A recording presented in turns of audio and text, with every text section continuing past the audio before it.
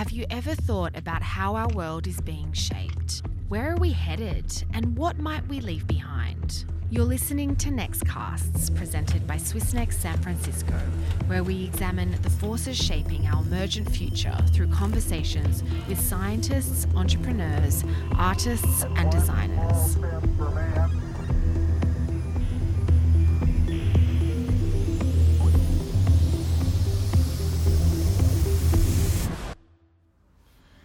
Welcome to our final episode of our Signals of the Future podcast series, recorded live at CES in Las Vegas.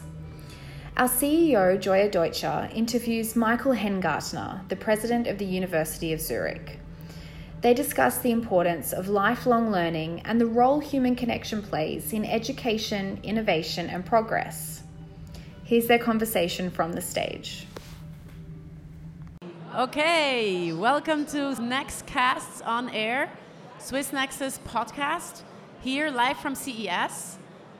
Today, actually, we have the pleasure of having the president of the University of Zurich, Michael Hengartner, with us.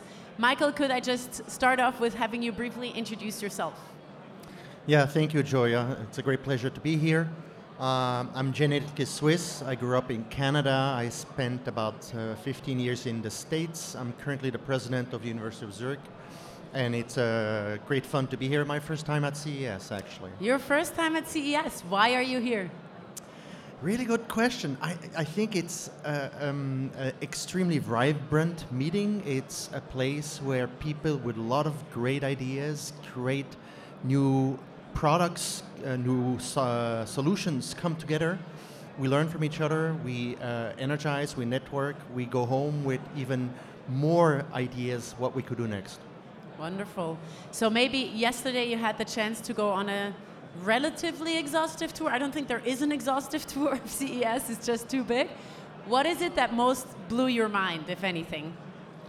There were a lot of interesting things. I was particularly interested in mobility and in health. I didn't see anything that was completely revolutionary, but many new steps forward. And if you combine these steps, I think actually you have now new solutions, particularly in the personalized health area, that do make a huge difference in the life of people. Mm-hmm.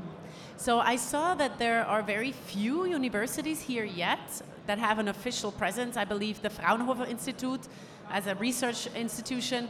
I believe I also saw a Korean university a few corners down. What do you think could be the role, maybe not yet, but maybe in the future, of universities at a show, at a fair like the Consumer Electronics Show here in Las Vegas? So the challenge for universities is that the products that leave our institutions are often much too early to be warrant being shown at CES. So I think that it's more that we come to learn here. We come to get inspired. We come to get ideas. How could we perhaps combine two new technologies or put the technology to a new use? We come here to see what we could teach our students so that they are prepared to innovate in the next years to come. And so from this point of view, it's continuing education, I think, for the universities more than us teaching the people here because they've all been through the universities. They all know what we can do and we can't do. So that's a good point. Let me maybe latch on to that a little bit more. So you say we come here to actually learn, possibly even influence the curriculum of what we teach to students in universities in Switzerland. We live in this ever-accelerating world. Technology is accelerating by the day, computing power, etc. Everything around us is changing, and it is changing everything we do and how we do it, including work and what work is and how we move in the world of work and the professional careers. At the University of Zurich, how do you prepare students for this ever-changing, accelerating world? Yeah, it's a challenge, right? So, you know Lewis Carroll, Alice?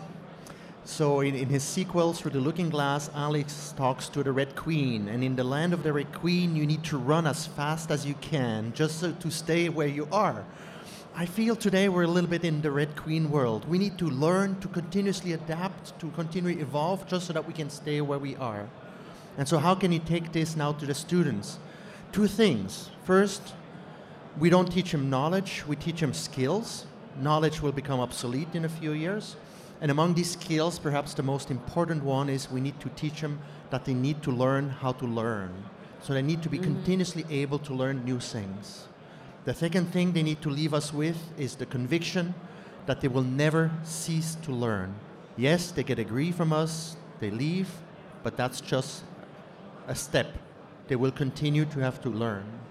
And we, of course, help them in that by offering attractive continuing education programs. But basically, every one of these students who go into the wild worlds need to know they're on a journey of learning for the rest of their lives, and we need to make sure that they get this knowledge ingrained in them by the time they leave. So as a university, your primary mandate beyond research is actually teaching. How do you think technology is influencing the way that we teach? And how will people learn in the future? Maybe what could be the wildest ideas you have about how people will learn in the future? In the distant future, perhaps brain implants will help us learn while we sleep, who knows? But by and large, I think that the university is a place, it's not a tool, it's a place where people come together. Our students learn more from their peers perhaps than from the professors.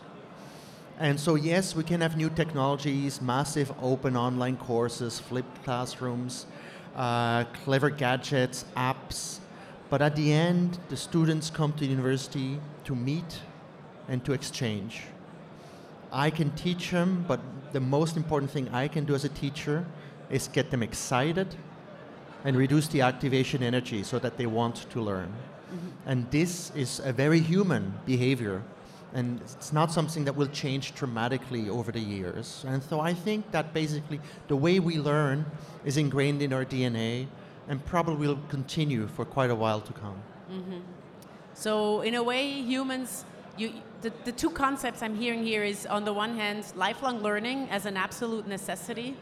And the other one is human as social animals. And we actually learn through interaction with other humans.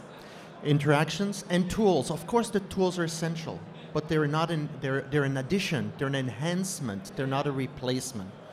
I'm sure when Gutenberg came out with the print, people said, oh, why do you go to university? Just read the book. It's all in the book.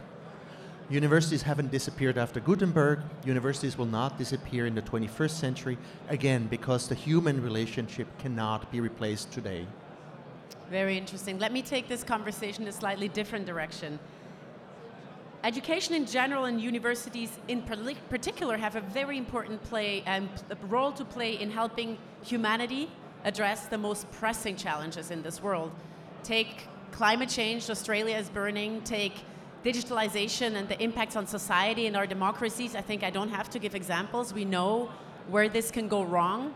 What do you think is the role of universities in general, but maybe also particularly your university, University of Zurich, in addressing these challenges? And can you give us maybe one specific example for how you do that? Our three missions are generating new knowledge, training experts, and bringing knowledge to society. And I think in all three of these missions, we have a very important role to play. I think that we will not address today's challenges without new innovation. At least partially it will be technological solutions that will help us. These will have to come out of the universities. The second thing is we need to train the people that will be able to generate this knowledge or to implement it. We also need to make sure that all the students that we train that will not be innovators, not be entrepreneurs, also understand the challenges and can react to them. Our lawyers, our business people, our bankers need to know what they're up against. And thirdly, the knowledge transfer, giving the society the knowledge it needs to make the right decisions.